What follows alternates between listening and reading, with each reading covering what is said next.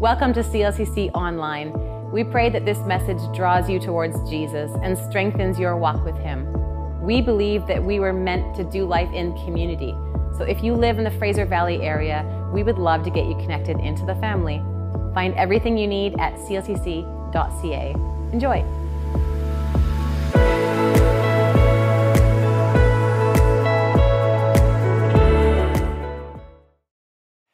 Hello, everyone. It is so good to be with you. Wherever you're watching online, happy holidays, Merry Christmas.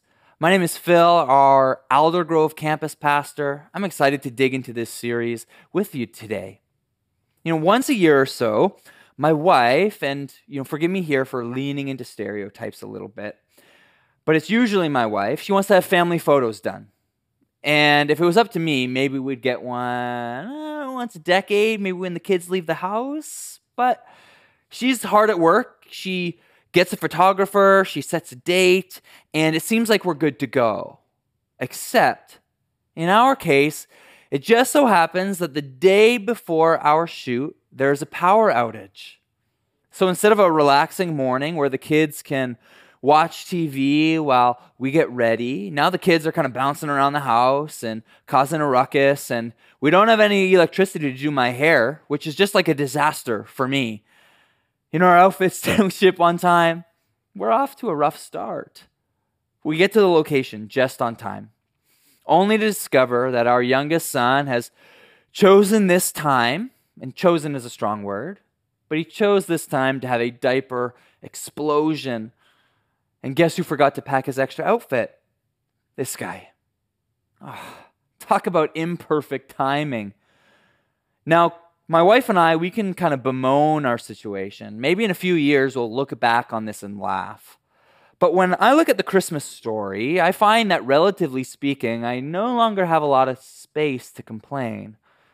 Let's take a look at what Mary and Joseph are going through and then spend a few minutes discussing this idea of imperfect timing in our lives.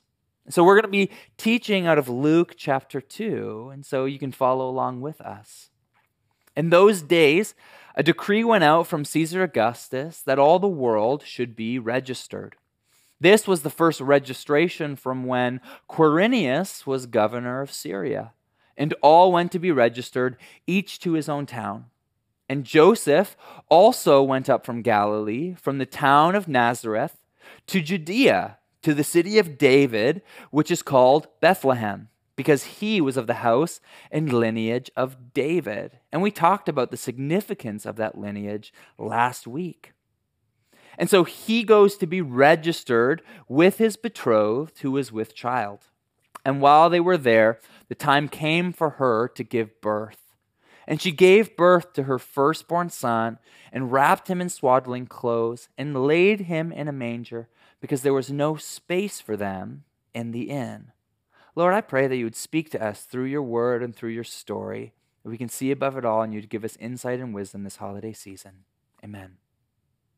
Now, the Christmas story, it kind of starts out as a confluence of imperfect timing.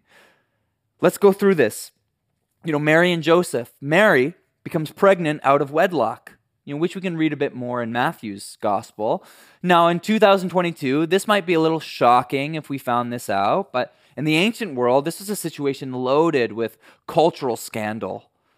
Might it have been a little more convenient for Mary to become pregnant after the wedding? Certainly, but that's not how it plays out. And adding on to the rigors of pregnancy, there's this expectation now that they have to travel almost 150 kilometers for this census, basically to take attendance. And the story is unclear as to whether or not they had any companions with them along the way. Perhaps they were traveling alone without help. Perhaps they traveled with strangers. Either way, navigating the ancient world could be dangerous. Even with our modern vehicles, traveling is pretty uncomfortable, particularly for an expecting mother. So they get to the city of Bethlehem. And of course, it's packed with people returning to their, ancestral homes to be accounted for. And Mary and Joseph have arrived late enough, apparently, that the normal accommodations are full. Perhaps older family members and relations have taken all of the good spots so that they are regulated to the lower floor of an inn where, during the night, the animals will be brought in for protection. Maybe you've been in the room during a birthing experience or been a mother yourself. How many have walked away impressed by the food and the beds and the space that you have? But I don't think we can really complain because we didn't give birth in a barn. Maybe you did. Either way, how many times, during this period of their life, do you think Mary and Joseph asked, why did this have to happen now? Why did this have to happen now? And I know that we often ask that very same question, whether we're preparing for a family picture, dealing with something at work, or whatever else you're facing. And I think maybe we imprint this question onto Mary and Joseph. And we do so because we all have this really deep desire to exert some sort of control over our lives and over our future. And this control, it allows us to have things in our own timing, in our own way. I want things to go the way that I want them to go, when I want them to go, in my own timing. Now, this is really true in the modern world for you and I, but it was also present in the ancient world as well. In fact, I can make an argument that the account in Genesis and the Christian understanding of original sin has something to say about our desire to be in control of our lives, to be like God. Now, in the ancient world, if you wanted to exert control over your life and impact and make your timing work out, that pathway was through sacrifice to the gods. If you made the right offerings at the right time, at the right place, the gods were compelled to listen to you, or so the thinking went. And you can see actually where this philosophy still leaks through into Christianity. If we do the right thing, attend church every week, etc., then blessings are going to rain down on you. Everything is going to go exactly the way that you want it to. But in the modern world, I think largely we've separated ourselves from the idea of the gods influencing humanity. But make no mistake, we found all sorts of ways to give ourselves more control. I think of, even our 24-hour schedule. How much more time in the day do we have to fill it with things than if we were in an agricultural society, rising and falling to sleep with the sun? What's more, we're kind of in this habit now, this craze of monetizing our hobbies, so that the things that used to be fun for us are now sucked of all of that fun so that we can live the dream or make a little extra money. We have all these tools and tech that allow us to do everything faster, smarter, more efficiently. And I think these attempts for control to navigate our own timing, they're not really nefarious. I think actually they come from an honest place. If my crops don't grow this year, maybe I'll have to sell my field so I can feed my family. Maybe you are thinking right now, if my kids don't get into the right college, how are they going to afford a house in this market? But, and I'd like to ask this question honestly, underpinning all of this striving over thousands of years is this question. Is it working? Is it working? Do you feel like you're in control of your life? I think most of us would answer no. I know I would. Because the reality is that life can't be controlled. The timing doesn't work out. Of course, we attempt to, and we prepare for things, but life continues to be a series of inconveniences and unexpected clashes. And maybe we chalk it up to the cruel hands of fate for some small things. I know many a sports fan who regularly curse the sports gods when their star player gets injured. But the reality is that these clashes and these inconveniences, this is what life is. It's messy and unexpected. As unexpected as putting billions of people on a planet and then just asking them to work it out, So in many things, of course, the timing is rarely right. We're often hit with inconveniences and hardship in places we never thought, from people we never imagined. Now, this sense of lack of control, it can feel overwhelming to not be able to do things on your own time. And I think in a lot of literature and poetically, we call this like a darkness or a cloud, an obscuring mist blocking our vision. It can be hard to see. Uncertainty becomes like a darkness to us, which again, maybe pulls us back to the Christmas season, because I think there are probably many of us who are, during this time, confronted with all the ways that they can't control life, where the timing didn't go to according to plan. And maybe you feel this holiday season that it's dark and messy and sad. And I'm so sorry. The good news in all of this is that Christmas is how we celebrate God's plan to set this right, because people have been feeling that way for a very, very long time. And so I think it's probably a good space for us to begin to recontextualize what Mary and Joseph are going through. Because if we think that we don't have control, the ancient world had way less control than we do. Economically, I think of this. We just had a snowstorm, but we could predict the weather almost to the minute. They couldn't predict the weather at all, and their lives depended on their crops growing. The ancient world didn't have as much political control, and they were at the whim of any invading nation, whether it was Assyria or Babylon or Rome, whomever, and it could change their life drastically depending on who was in control and who was occupying. They didn't have the same physical control. They didn't have the preventative medicines and the knowledge or the habits that we do. Although, if I'm being honest, perhaps, we've kind of made up for that with fast food. And so if we want to get in the heads of these ancient people, I think we can look to the Jewish people that we find in our Bibles. And the Jewish people had this celebration called the Feast of Illumination. And it took place during one of their major festivals that you can read about in Leviticus. Now, I want you to close your eyes and picture this. Now, of course, this is a time of year where we begin to see Christmas lights pop up everywhere. And maybe you're like my family and you drive around to find the coolest houses in your area. But more than that, we see streetlights and we see city skylines and skyscrapers. And maybe we step up and we realize that at any time of the day, the world is lit up, it is bright, and it is so awesome. Now imagine, if you will, in the ancient world, they had none of that. In fact, night was super duper dark. And so during the celebration, they would, in the midst of all of this darkness, they would light up the temple like, and pardon the pun, but like a Christmas tree. Imagine the visual contrast. Absolute darkness for miles around, and then this beacon of light. You'd see it a long way away. You see, the Jewish people had this centuries-long yearning, and this image helped them communicate, God, when are you going to set this right? When is all of this going to make sense? And they had this anticipation that one day their God would arrive in all of his glory and begin to do just that and begin to restore and redeem. I mention this because on the ground level, all we can see at times is chaos and darkness. But chaos and darkness can actually be an invitation to step back and to see God's timing in our lives. You see, this text in Luke, we see Mary and Joseph at their ground level, and they had their issues and their inconveniences, and things weren't working out according to their timing. And we have our own issues that we wrestle with. God, why now? Why me? Why this? But another biblical author, John, who was perhaps Jesus' closest friend, saw things a little bit differently. Here's how he describes the circumstances of Jesus' birth.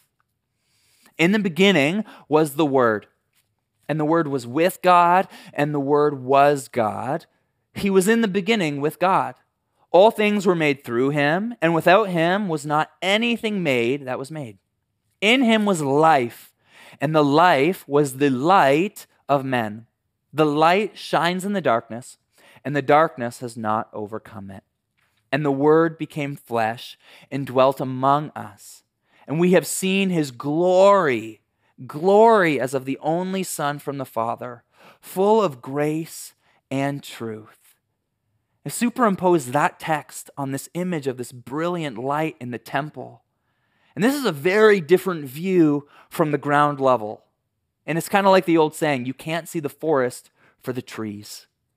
John is recognizing that the very thing that the Jewish people have been searching for, the very thing that you have been searching for, it has come in the person of Jesus. In fact, Jesus, many years later, would step into this very same celebration and declare to everyone, "I am the light of the world. Whoever follows me will not walk in darkness, but will have the light of life."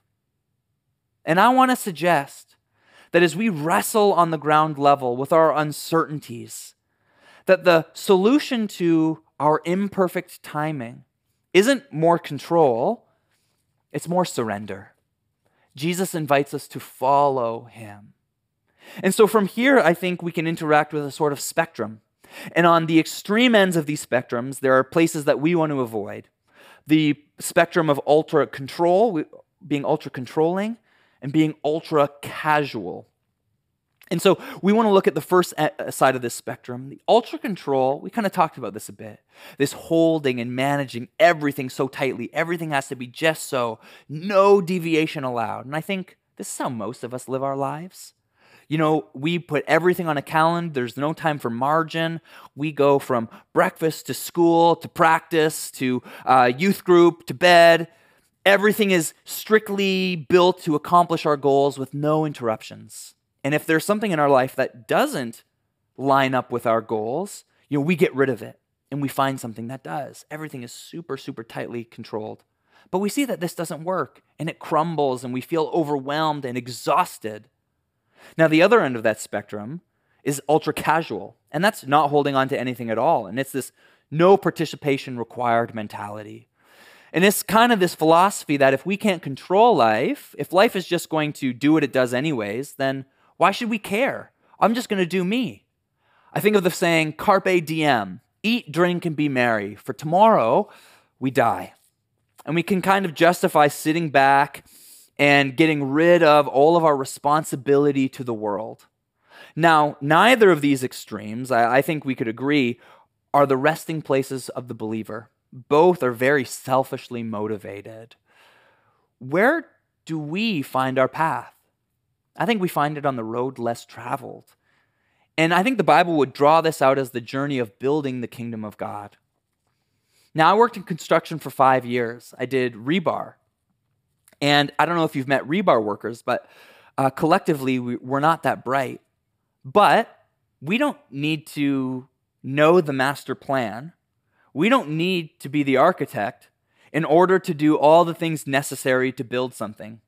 We would pack the rebar, unpack it, arrange it into grids, tie it at certain intervals, know when to use certain kinds of ties. We had all these things to do to help contribute to the building of it, but we didn't know how to build the whole building. We didn't know how the wood worked, how the carpentry worked, how all of the design worked.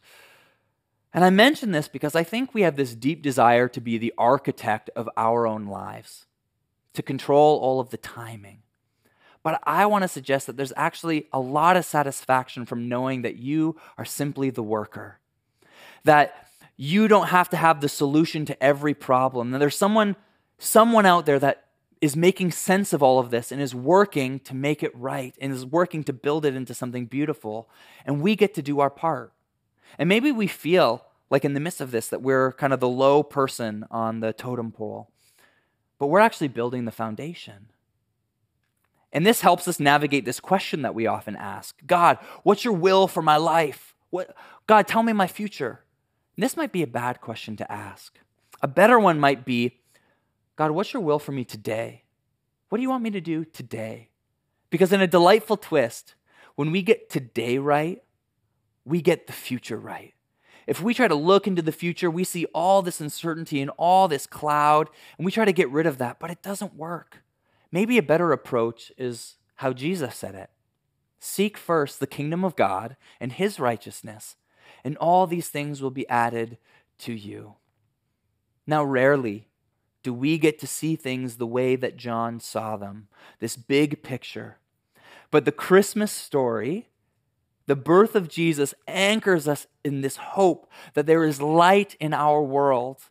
And it doesn't run on our timing, but that's actually a good thing. Because we don't have to strive for control over our lives, because there is a God who is working to set the world right for His glory and for our good. Now, I don't know about you, but this releases me into a totally different way of living. Instead of striving, I know that I'm a participant active in this world, but I can be content to know that God is the one who is setting it right. Let's pray together. Lord, I thank you for the gift of Jesus. And now in His own time, it didn't come in the package and in the time that they thought it would, but at just the right time, in the fullness of time, you sent your Son to us to set the world right and to set it free from sin. God, I pray that as we are navigating the uncertainties of life and our own darknesses, that we would step back and invite the light of Jesus into our lives to bring clarity for today, to set to work what you would have us do, and begin to change our lives and our communities, our workplaces and our schools, one day at a time for your kingdom. In Jesus' name, amen. Now, maybe it's a good time to think about this. What darkness are you wrestling with right now? Where's the uncertainty in your life? Now, I guess the world was out of cool, trendy pastors, so you get a nerdy pastor. And if you're wrestling with uncertainty and the challenges of life, here are some words of wisdom from Lord of the Rings that I'll pass on to you. Samwise Gamgee is encouraging his friend Frodo on an epic quest to destroy evil. Now, in this situation, they're surrounded by the enemy, in dire straits, tempted to give up. And this is what Samwise says to his friend. It's like in the great stories, Mr. Frodo, the ones that really mattered. Full of darkness and danger they were. And sometimes you didn't want to know the end, because how could the end be happy? How could the world go back to the way it was when so much bad had happened? But in the end, it's only a passing thing, this shadow. Even darkness must pass. A new day will come, and when the sun shines, it will shine out the clearer. Those were the stories that stayed with you, that meant something, even if you were too small to understand why. But I think, Mr. Frodo, I do understand. I know now. Folk in those stories had lots of chances of turning back, only they didn't. They kept going because they were holding on to something, that there is some good in this world, and it's worth fighting for.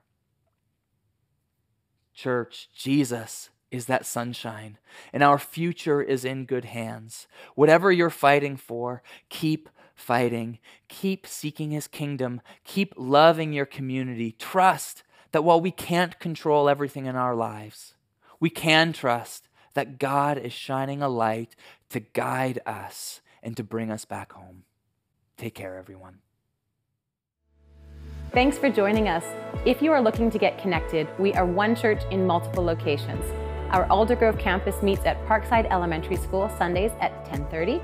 Our Abbotsford campus has 3 services each Sunday, 8:30, 10, and 11:30. We would love to see you at one of our in-person gatherings.